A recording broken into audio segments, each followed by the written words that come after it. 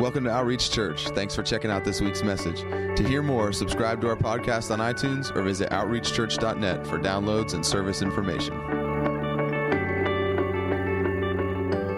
You know that when you understand that Jesus said that we would be taught by God, when you have that perspective, it changes the way a lot of things that we see and hear and even receive things in life. And Jesus said all the time, be careful how you hear. And more than he said to be careful what you say, he said be careful how you hear, because I think he was knowing there's always going to be voices speaking. And a lot of times you can't control the voices around you, what they're saying, circumstances, things that you're going through. Life is always speaking. And so while it is good for us to control what we say, Jesus was really more focused on our heart. You know, he said that out of the abundance of the heart, the mouth speaks. So he didn't really talk a whole lot about what we say, but he did talk a lot about be careful how you hear. Because if you hear things through the filter of God is my Father and he wants to father me, he wants to teach me, then even things that sometimes could be hard to hear or could be corrective things, and sometimes we don't want to hear those things, but if we have that attitude of I'm going to be taught by God, then we understand we're being fathered by him in those moments, and we can even be thankful in the midst of correction. We can find ourselves being corrected and thanking him, not because there was something wrong that needed to be corrected, that stinks, but that he loves us enough that he didn't want to leave us there, that he didn't want us to walk around with that in our hearts or in our lives, because he knows that the fruit of that is not what he intended for our lives. And so when we find ourselves being corrected by him even, if we're thanking, God, I thank you that you're going to teach me, God, that you want to father me, all of a sudden we can take a posture before him of saying, God, I'm so thankful that you love me enough to father me. God, you said those whom you love, you discipline. And I thank you for that, Father. Your discipline isn't a scary thing. It's actually something that I'm thankful for. I thank you, God, that you're doing this to keep me from something that you don't want, not to keep me from something that I want that's good. God, you've never had anything but my best in mind. And all of a sudden, that correction is absorbed, it's received, we see it for what it is, and we're better for it. And we walk away from it even more thankful, and we actually start to crave that. We start to look for that. It says, faithful are the wounds of a friend. And all what he's saying is, surround yourself with people that love you enough that they'll say things to you that sting in the moment because they're actually bringing life to you in the long term. Find people like that. And when we have that heart, we're open to it. We want to receive it. And if you seek, you'll find. So if you're looking to be fathered by him, you'll find a father who wants to father you. That's a promise from him. So today is Memorial Day. We celebrate those who paid the sacrifice so that we could be here. We live, I believe, in the most amazing country on earth. You could have been born anywhere at any time, and God chose to place you on this earth, in this place, at this time. And what an amazing privilege it is, and it came at the cost and the sacrifice of so many lives. So let's just pray and just thank God for the gift of freedom that we have, and for the people who have paid the price for us to have that, for their families and their children, their loved ones. Because even today, there's people who are giving their lives so that we can live in this freedom and do this. And they willingly go on our behalf into battle. They willingly go on our behalf into dangerous places.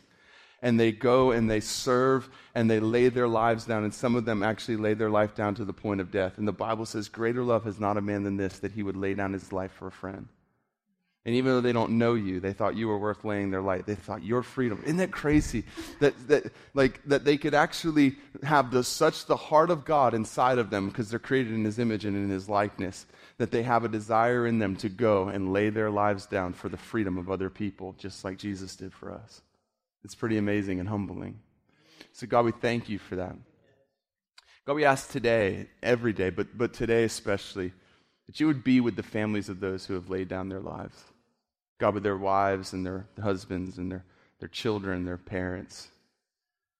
God, we ask that their sacrifice would never be in vain, God, that we would never take the freedom that we live in this country for granted. But God, more importantly than that, we would take that freedom and we would actually live in and enjoy that freedom while living in and enjoying the freedom that we found in your Son, Jesus. I thank you for that. We ask that you strengthen all those who are mourning. We ask that you strengthen all those who grieve. God, that you would comfort them, that your Spirit would be the comforter Jesus said he was. We thank you for that in Jesus' name. Amen. Amen. I just want to say before we get started, if you want to open your Bibles up to 1 Samuel chapter 8, verse 4, how proud I am of our church family in this past week and watching just the way that everybody responded to what happened and the way that everybody came together and prayed and loved and worshiped. And I just want to tell you guys that, like, what we say we believe in the easy time is proved out by the way that we live in the hard times. That we have a unique opportunity right now to live out what we believe in front of so many people. It's not easy. It's not fun at times. It hurts. Man, I didn't know that I could hurt that deeply, honestly. I really didn't. I had no idea that I could hurt so deep. Like, when people talk about the pain they're going through, you always think it's like, mental pain of loss or something like that. I didn't realize that it meant actually like physical pain. But on the same hand, I've never, ever seen so many people steadfast on the gospel with eyes fixed on Jesus, saying, this changes nothing that I believe. In fact, it makes me even more thankful for what I believe. Because if it wasn't for the blood of his son, this is a total loss. But because he came, because he died, and because he rose again, we have an eternal promise that's greater than what we've seen. And man, is it amazing to see that. It is. But 1 Samuel chapter 8, we're going to talk a little bit about stuff today because I think it's really important. 1 Samuel chapter 8, verse 4, it says, Then all the elders of Israel gathered together and came to Samuel at Ramah and said to him, Behold, you've grown old and your sons do not walk in your ways. Now appoint a king for us to judge us like all the nations. But the thing was displeasing in the sight of Samuel when they said, Give us a king to judge us. And Samuel prayed to the Lord. The Lord said to Samuel, Listen to the voice of the people in regard to all they say to you, for they have not rejected you, they have rejected me from being king over them. Like all the deeds they have done since the day I brought them out of Egypt, even to this day, in that they have forsaken me and served other gods, so they are doing to you also. Now then, listen to their voice. However, you shall solemnly warn them and tell them of the procedure of the king who will rule over them. God, I thank you for your word today. I thank you that it's alive, that it brings life. Spirit, I ask that you would just breathe on these words, that they would come alive to us.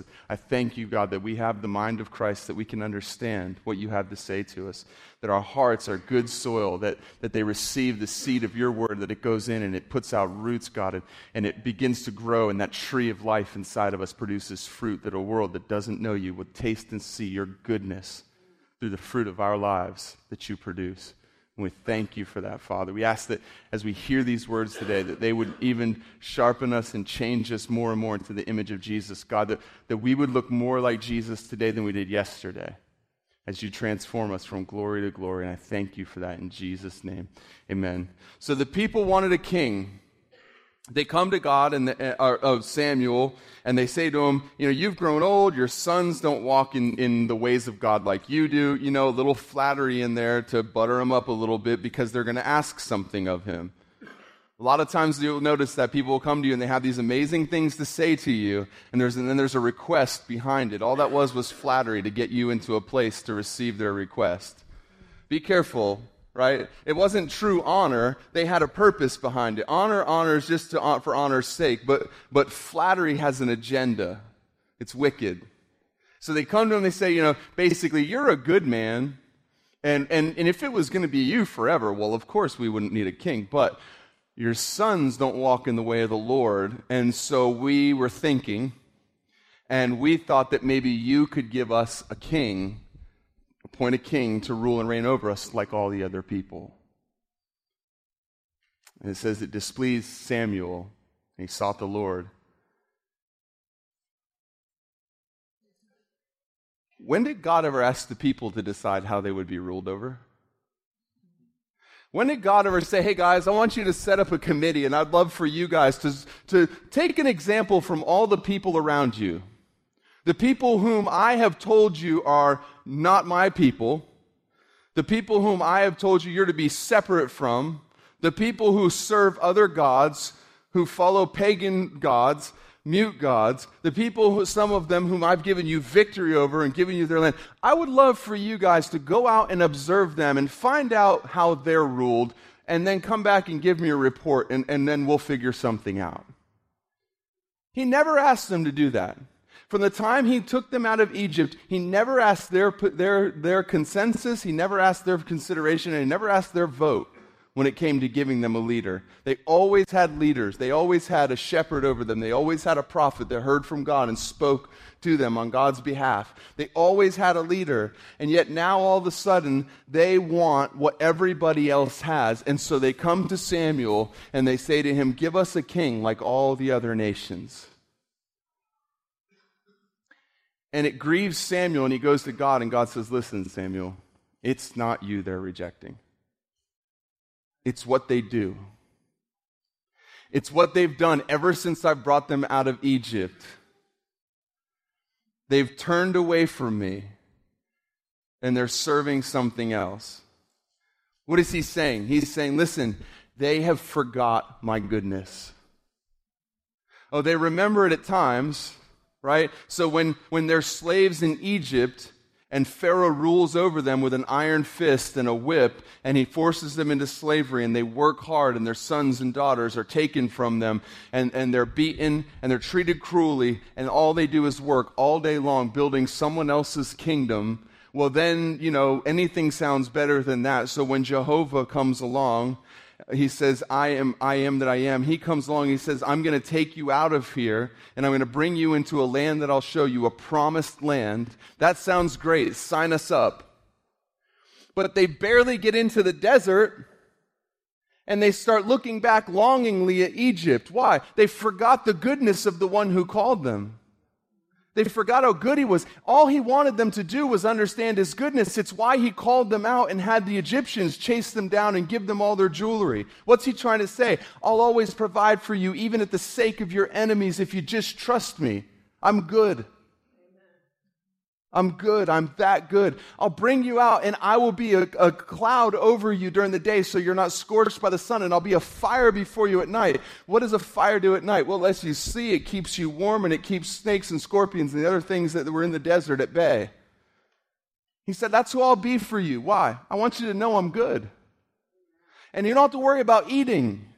I'll give you food every day. Every day, it'll drop out of the sky. And the food that I give you, you can't even store up and save for tomorrow, because I don't want you to work and depend on your own hands and the work of your own hands. I just want you every day to see my goodness, receive my goodness, and trust me and obey me. That's all I want from you. Sounds so simple. They get a little while into the desert, and they start to look back longingly on Egypt.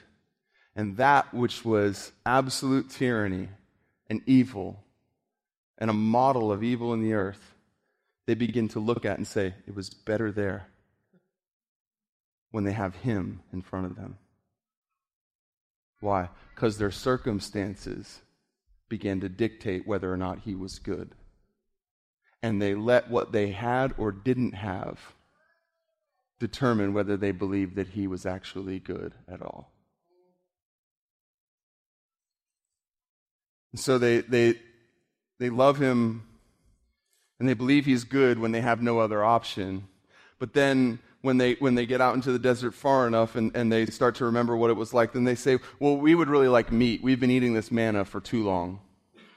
And this is something we have to be really careful about, because sometimes when people ask God for something, and you can see this with his people over and over again, they asked him for a king. He said, it's not good to have a king.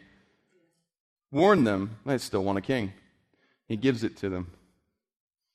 They asked him for meat over and over again. Finally, he says, okay, you want meat? Here's quail. And he puts so much quail in their camp, and they eat it till they become sick and die, a lot of them. How many times has the thing that we demanded from God made us sick? And it promised to taste so good. But because we've lost sight of his goodness, we start to think there's something outside of what he's providing for us that we need. And if we could just have that, that would be good enough. And then we get the very thing that we have our mind fixed on, and we realize what we thought was going to taste so good actually makes us sick. Is this bright and cheery enough for you guys this morning? It gets better. But all this time, God's trying to teach them, I love you, I'm for you, and I'm good. Just trust me and obey me. Even when it doesn't make sense. Even when I call you to the edge of an ocean in the middle of a desert with no trees around for you to make boats, and an army behind you and an ocean in front of you that's impossible for you to cross, would you just trust that I'm good and I didn't bring you this far to leave you here to die? Opens the waters up. They pass through. What's he saying? As he's holding back the waters, they're screaming, I'm good. I'm good. I'm for you. I love you. I'm good. Trust me. They had to trust him. They had to. They had no other choice. Turn around and it's the Egyptians. Stand there, you die. But when he shows you the dry land, you have to walk through, and you have to trust that that water that's being held up, that his word is actually trustworthy and faithful. And you have to trust that the water that's being held up is being held up for your goodness, and it'll only be released to destroy the enemy because he's good. And then they get across, and he starts to show them how he's going to supernaturally provide for them. And every time manna falls from the sky, what's he declaring? I'm good. I'm for you. I love you. Just trust me and obey me. It says there was not sick among them, not even their animals. What's he saying? I'm good. Their shoes don't wear out. I'm good. The cloud covers the sun from burning them. I'm good. The fire illuminates and brings warmth. I'm good. I'm going to bring you to a place you can hit a rock and water comes from it. You can speak and things happen. I'm good. That gold that you have in your pockets is only because I'm good. And they take it and they make a bull with it and they worship it and say, this is the God who brought us out of Egypt. What's he saying? Every time they take their eyes off my goodness, they do something stupid. Every time. Whether it's stuffing themselves so full of quail that their stomachs explode and they die, making a calf and saying, as for this Moses, we don't know what has become of him. Let us now make a golden calf. Aaron, make us a golden calf. Aaron makes them a golden calf. And they bow down and they worship it as the God who brought them out of Egypt. You realize they worshiped the provision of the one who brought them out of Egypt, but not the one who provided. They worshiped the gift, not the giver. That's what they were doing. They're bowing before something that he gave them as a gift. It says he caused the Egyptians to do this for them, and they worshiped the thing he gave them more than they worshiped him himself. Then Moses comes down and Aaron says, I don't know, the people wanted a calf, so stupid. But I feel like when we experience something like we experienced in the past week, there's this temptation for us to do something stupid. Because if we're not careful, we'll allow what we experience in life to shake our belief in the goodness of God. And if we don't have that at the core of our being, that he's good, we will find ourselves at some point sacrificing the praise that we know he's due because of the thing that happened that we don't understand. Bill Johnson says we should never, ever, ever give up something we know to be true in order to have an answer for something we don't understand. That's right. And if we're not careful, what we don't understand will cause us to take our eyes off of what we do. It'll steal the praise from our lips, and we'll forget his goodness, and we'll do something really, really stupid. And it started back at the beginning. Open your Bibles, or turn your Bibles over to Genesis chapter 3. I love how you can find so much in the first 3 chapters of Genesis. You want to know his plan for man? Read the first 3 chapters of Genesis. You want to know what his heart is for man? What his purpose is for man? Why he created man? Read the first 3 chapters of Genesis. Do you want to know what the enemy's plan is for your life? Read the first 3 chapters.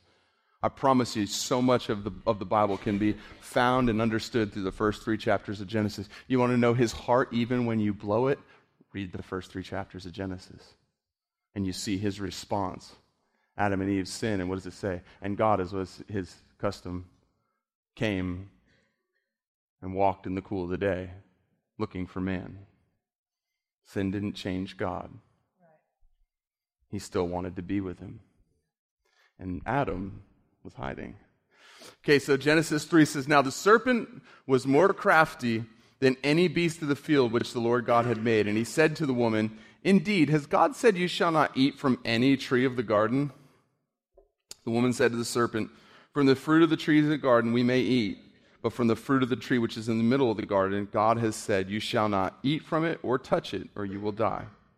The serpent said to the woman, 'You will surely not die, for God knows that in the day you eat from it, your eyes will be opened, and you will be like God, knowing good and evil.' The serpent said to the woman, 'You will surely not die.' Listen to this. 'For God knows in the day you eat of it, your eyes will be open, and you will be like God, knowing good and evil.'" What is he saying to her? He's saying, listen to me. What God said is not to be trusted.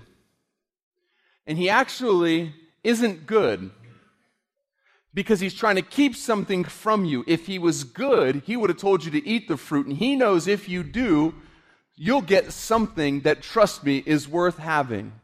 What's he trying to do? He's trying to get Eve, for the first time ever, he's trying to get a human being to question the goodness of God. Because he knows if I can get her to question his nature, his character, and his goodness, I can get her to do just about anything.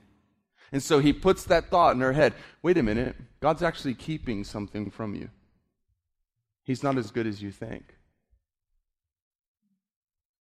See, the first thing he does is he comes to her and tempts her with, "Did God say you couldn't eat any of the tree?" What's he saying? First thing he's trying to do, God's pretty stingy. He's pretty greedy. Did he really say you can't eat any of the tree's fruit? What's he trying to do? He's just trying to get a thought present in her mind. She responds with some truth. "Oh no, we can eat any of the trees, but the one tree we can't touch or eat." We've talked about this many times. God never said don't touch it. He just said don't eat of it. We start adding to what God said, we set ourselves up because we put out there a truth for the enemy to destroy, which was no truth at all. And all I believe it took at that point was for Satan himself to reach over and touch the fruit and say, "I'm not dead." If God's lying about that, what else might he be lying about? He's trying to keep something from you, Eve. He doesn't want you to be like him, Eve. Small problem. In the image and the likeness of God, he created them, male and female. They were already like him as much as they ever wanted to be. Think about Eden. If you want to know God's heart for humanity, look at Eden. He creates man, he puts him in a garden surrounded by goodness. He lets him eat from a tree that every time he eats from it brings life into his body. Man will never die as long as he eats from that tree. He walks and talks with him intimately every day in the coolest part of the day. Man has things to do. He gives him dominion over the earth. He says, subdue the earth. That means there was something for man to do. But he gave him all authority over everything. That's his heart for humanity, is to be with his creation intimately and to know him and to speak with him, to be with him and to see him walk in the things he's prepared for him. And so he puts a tree there that's good and evil, and he puts a tree there that's the tree of life. This one they have to eat from every day. This one they're to never eat from, because in the day that they eat from it, they'll actually know something other than good. All you were meant to know is good. You were never supposed to know evil. You were never supposed to be touched by evil. You were never supposed to experience evil. Because God communicated very clearly to man, don't eat from that tree. He's not schizophrenic. He's not double-minded. He doesn't speak out of both sides of his mouth. He doesn't say to you, don't eat from the tree, and in the same sentence command you to eat from the tree and make you like a robot walk over and eat it. If you want to know his heart, read his word. What does his word say? Don't eat it. It's funny how many times we blame God for something he told us very clearly not to do. As if that was the suggestion, but, God really wanted me to do it, and because he's God, and he's in control of everything, so if I did it, he must have wanted me to, as if my disobedience was his desire. If we go down that road, we'll never come back. So let's say that for another message, but all he wants to do is get her to doubt the goodness of God, because once she doubts the goodness of God, then he can get her to do just about anything. And I promise you this, every single time something happens in our life, he is on it, trying to convince us that God is not good, that he's not trustworthy, and he's not faithful. And it's bait, and inside of that bait is an absolute life of misery, because when you take that bait and you start to doubt whether he's actually good because of something that's happened, what you are saying is, for the rest of my life, my circumstances will dictate his goodness. What I'm going through will determine his faithfulness. And whether or not I see what I thought I would see, it determines whether or not he's faithful. And now suddenly God's on trial every single day, and the verdict is handed over by life and circumstances. And if we don't have a stake in the ground, if we don't have something at our core of our being that says, he is good, he's faithful, he's for me, not against me, he loves me, he's trustworthy, and he can be praised at all times. If we don't have that deep inside of our hearts during the good times, I promise you it'll be hard to find it there during the hard times. You'll be like a sailor at sea trying to learn how to sail in the midst of a storm. It doesn't work that way. You learn how to sail in the quiet cove, and then you prove what was learned on the stormy sea. Our life in the hard times proves that we believe what we said in the easy times. And if what we believe in the easy times falls apart in the hard times, we probably didn't believe it in the easy times.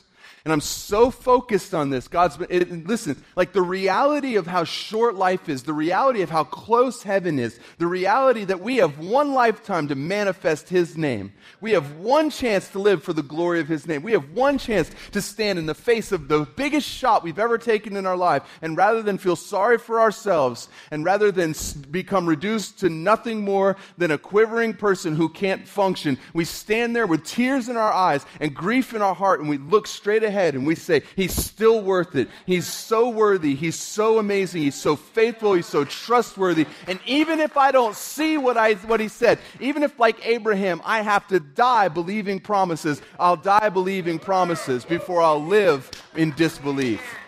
I promise you it's burning in me that this life is so short. What is seen is so temporary, and what is unseen is so permanent. And that's really what matters, that we keep our eyes fixed on him.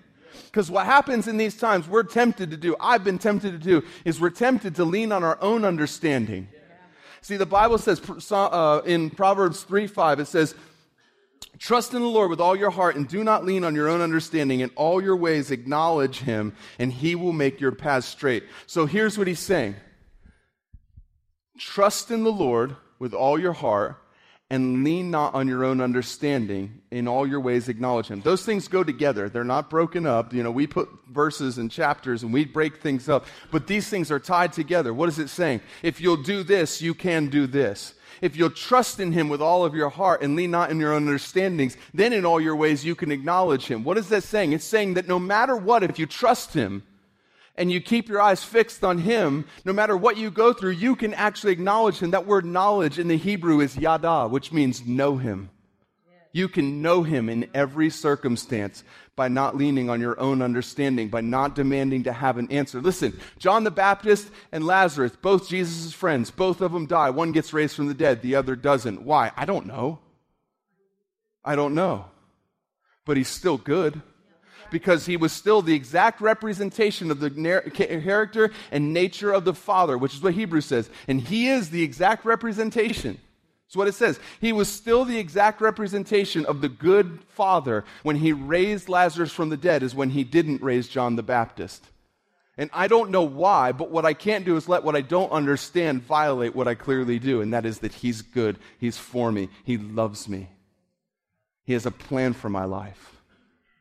And so, if we will do this, what does it look like? It looks like this. It looks like, God, right now, there's something going on in my life that I don't understand. But you told me not to lean on my own understanding. So right now, God, I give up my right to understand this and my demand to have an answer. And if you choose to show me someday the why behind this, that's awesome. But if you never do, I'll trust you. Why? Because here's the thing. When I do that and I don't lean on my own understanding and I trust him with all of my heart, now I can actually know him in that circumstance. And I can say, God, there's a way that I can know you through this. I can know your nature. I can know your character because I know you. I can look to the cross of Jesus and I can say, I know that you love me.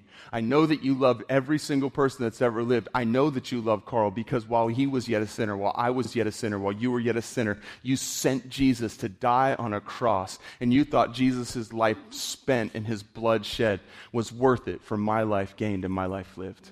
And I know that you love me. So I'm not going to stop taking my eyes off of you, God. I'm not going to stop looking at you. I'm not going to stop believing the things that I understand for the sake of trying to have an answer for something that I don't. Because to do that, I have to abandon everything I know about you. And I have to leave your goodness. And I have to take my eyes off of Jesus. And I have to abandon everything that the Bible so clearly tells me is true in order to have an answer for something that I don't understand. And I'd rather not do that because I don't want to lean on my own understanding. I'd rather lean on yours. I'd rather trust you than have a demand that I understand this. How many of you guys understand what I'm saying? How many of you guys understand that right now there is no understanding, right? There is no understanding. I do know this. God is good. I do know this, that even though God doesn't cause everything that happens on earth to happen, we just talked about that. It's so clear. I mean, if you just read the word, it's so clear that man has a will that God won't violate. Jesus is God who becomes man, and he's so human that in the garden he has to say to the Father, nevertheless, not my will, but your will be done. What's he saying? There's more than one will that exists in the earth, and man has to bow his knee to the will of the Father in order to do the will of the Father. That's as plain and simple as I can make it. And I promise you, if Jesus, who came from God and was perfect, had to surrender his will to the Father, you, who came from God and are not perfect, who were born the first time in Adam, have to surrender and bow your knee to the will of the Father at some point in your life too. I can't be more clear than that.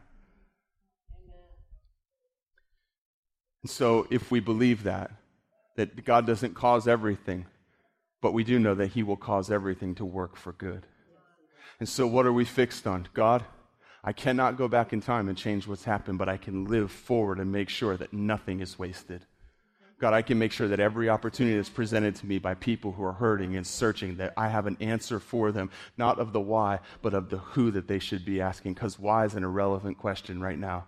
Because all that why was proved then is that this life really is that short, that life really is a vapor, and that nobody really is promised tomorrow. But I promise you this, you can be promised every tomorrow by the eternal life that Jesus died for people to have. And that's what matters. That's what's important. Listen, every time we pray for something, whether we see it happen or not, because we're praying in faith, it pleases God.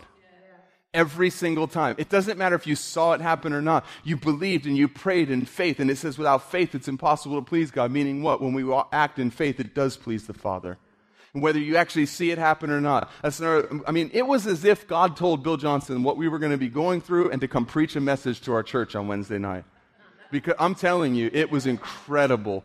And one of the things he said, listen to me, every time you prayed in faith, whether you saw it happen or not, it was noted in heaven and it was credited to your account. And because you were faithful with the little, even when you didn't see, you can be made ruler over much. Every single time, every single prayer made in faith is noted and credited to your account. And you've never lost a thing by believing. What have you lost by believing? What have you lost by getting your hopes up? Our hope isn't in what we see anyways. Our hope is in what's eternal, which is eternal is unseen.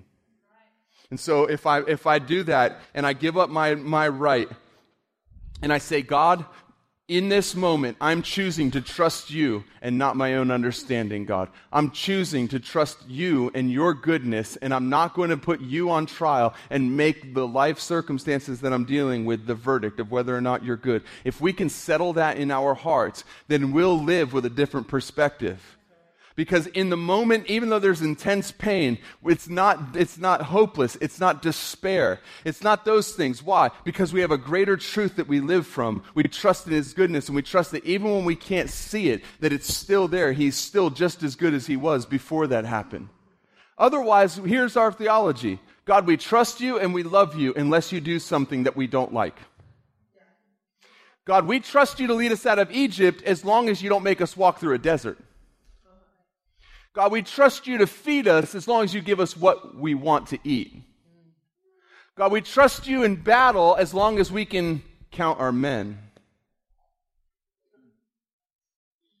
God, we trust you as long as we know and we understand why. But the minute we get to a place where we don't understand the why behind something, our trust for you gets shipwrecked, and suddenly we begin to lean on our own understanding and we take it upon ourselves to try to figure things out that only you know the answer to. And what I do not want to see is anybody in this family get shipwrecked or get lost or turn their back on the knowledge of his goodness because of something that happened that we don't understand.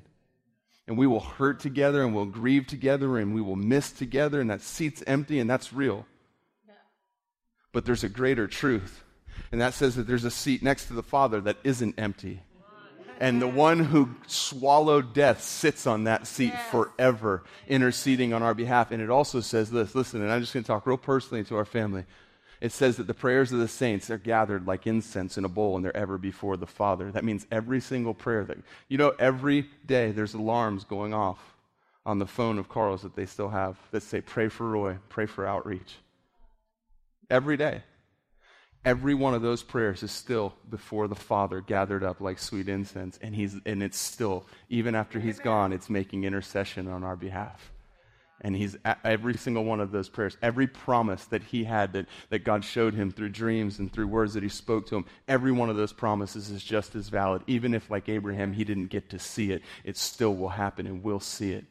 And one day when we were reunited in heaven, we'll sit around and we'll tell the stories of the things that happened.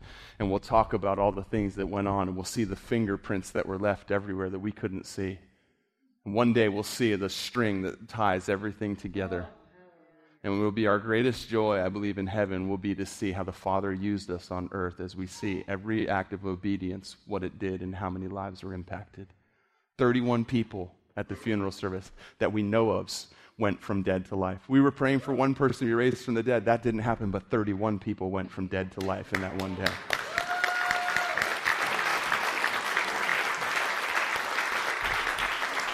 And who knows how many of people didn't stand and were gripping their seats, and their heart was pounding, and the seed of the gospel is rumbling inside of their hearts right now, and it's just pushing against that soil, and it's ready to just burst forth into life.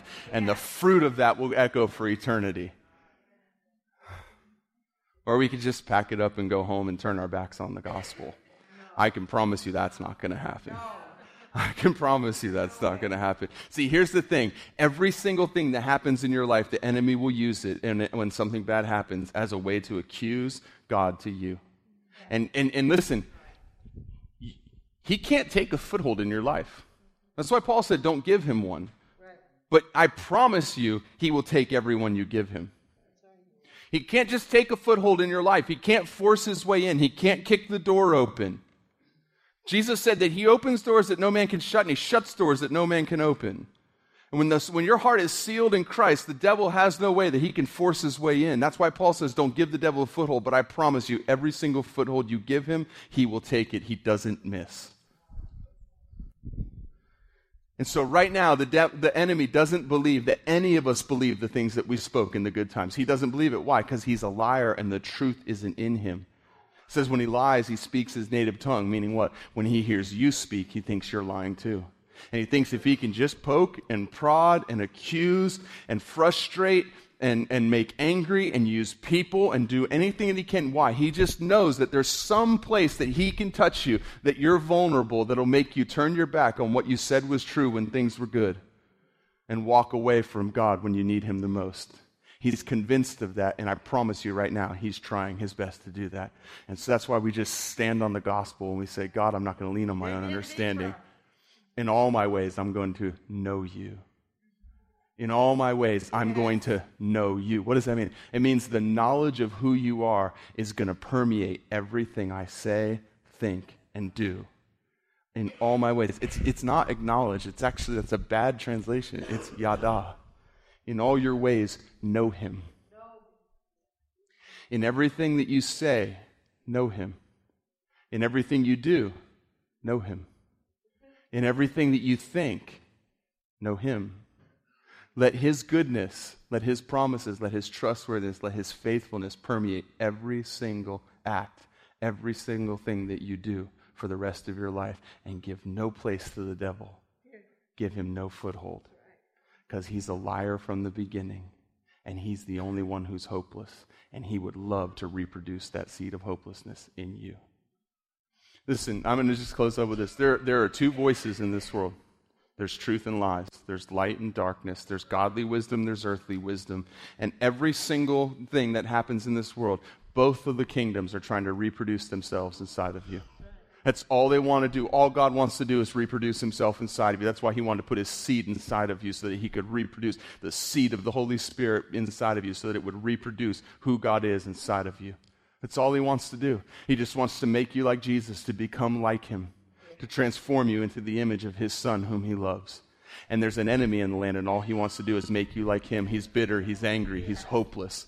And he wants to get that seed of hopelessness inside of you. That's why he wanted them to eat the fruit. It wasn't even so much about them. It was because he knew if he could get the fruit of sin inside of them, the seed that was inside of that fruit would reproduce inside of them. And then every person that would be born from that day forward would be born into sin.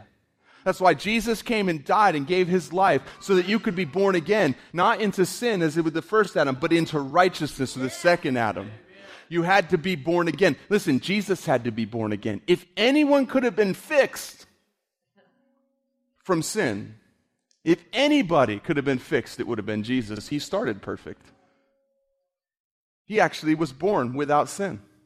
That's why he was the seed of a woman.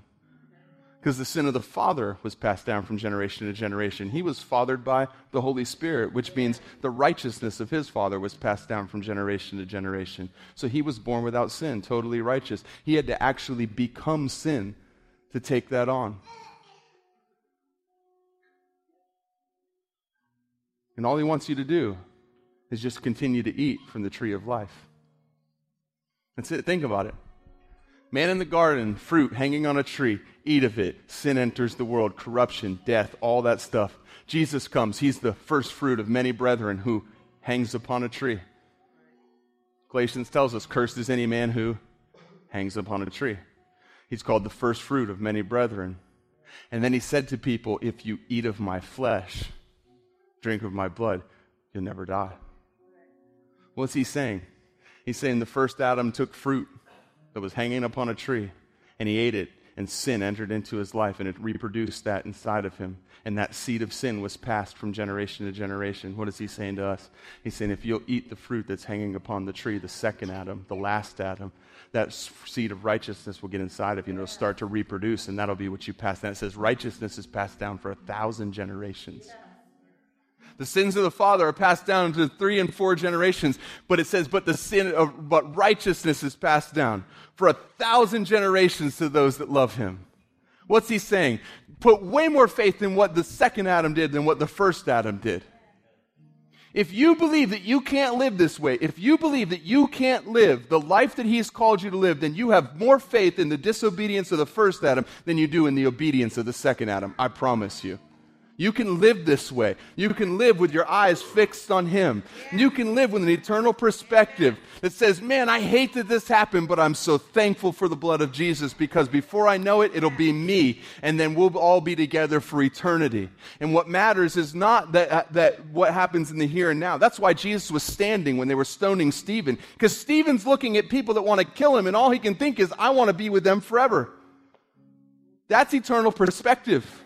Loving his own life, not unto death, because he's looking at people with stones in their hands and murder in their eyes. And he says, Father, don't hold this sin against them. What's he saying? Right now, all I care about is them for eternity. I want to be with them for eternity. The very people who are going to kill me with those stones, I want to be with them forever. Father, don't hold this against them. That's an eternal perspective that says, my life is not the most important thing. Their life is, because my life doesn't even belong to me anymore. It's not theirs to take. I'll willingly lay it down. I'll willingly lay it down to see others take theirs up. That's the perspective that we can live with. We will live with. I just want to let this be just a defining moment in the history of our church family that says it was a recalibration of what was really important, and we lived with a fervency that we'd never lived with before. We lived with a determination and an intensity. I'm telling you right now, listen, he was not perfect, right? He was a man. He made mistakes. He did things wrong. Ask Kristen. But I'll say this. I don't know very many people that you could say this about. If you would have told him 2 years ago he only had 2 years to live and he knew how long he had to live, he wouldn't have lived his life any differently. He lived with an intensity and an urgency to see everyone around him know that Jesus is Lord and that Jesus is amazing. I promise you, we can live with that intensity. We can live with that same fervency, because here's the truth. Every one of us is dying. Every one of us. You'll be at mine or I'll be at yours, but every one of us is headed to a funeral and then to a wedding. And the only thing that matters is how many people get taken along with us by hearing and seeing the gospel lived out in our lives. So, Father, I thank you for that. I thank you that right now we even believe further and deeper than we ever have before, God, that this thing that was meant to shake us to our core has actually exposed what's already in our core, which is this: we love you and we trust you, Father, and we know that you're good.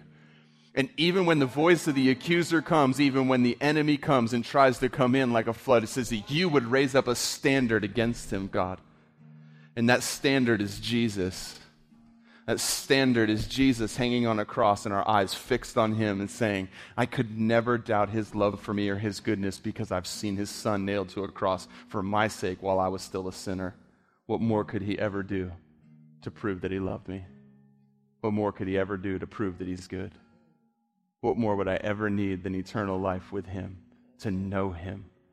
So God, right now, in all we trust not in ourselves, God, but we trust you with all of our hearts. God, even the things we don't understand, we trust you with them. God, I just ask, hold out your hands.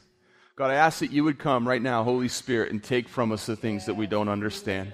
We surrender them over to you, God. We open our hands and we say, all of it is yours, God. The things we know and the things we don't, we surrender it all over to you, Father, trusting that you'll place everything back into our lives that we need, Father, when we need it. And I just ask right now, Holy Spirit, that you would come and take every single care as we cast them upon you.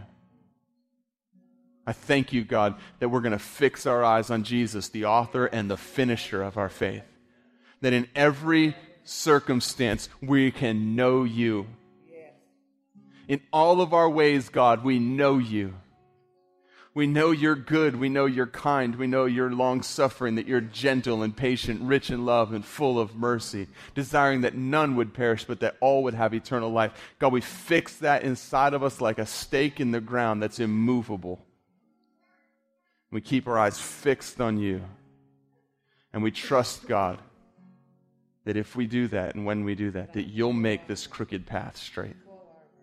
God, there's no promise that our path would never take a turn, but there is a promise that you would make it straight. Yes.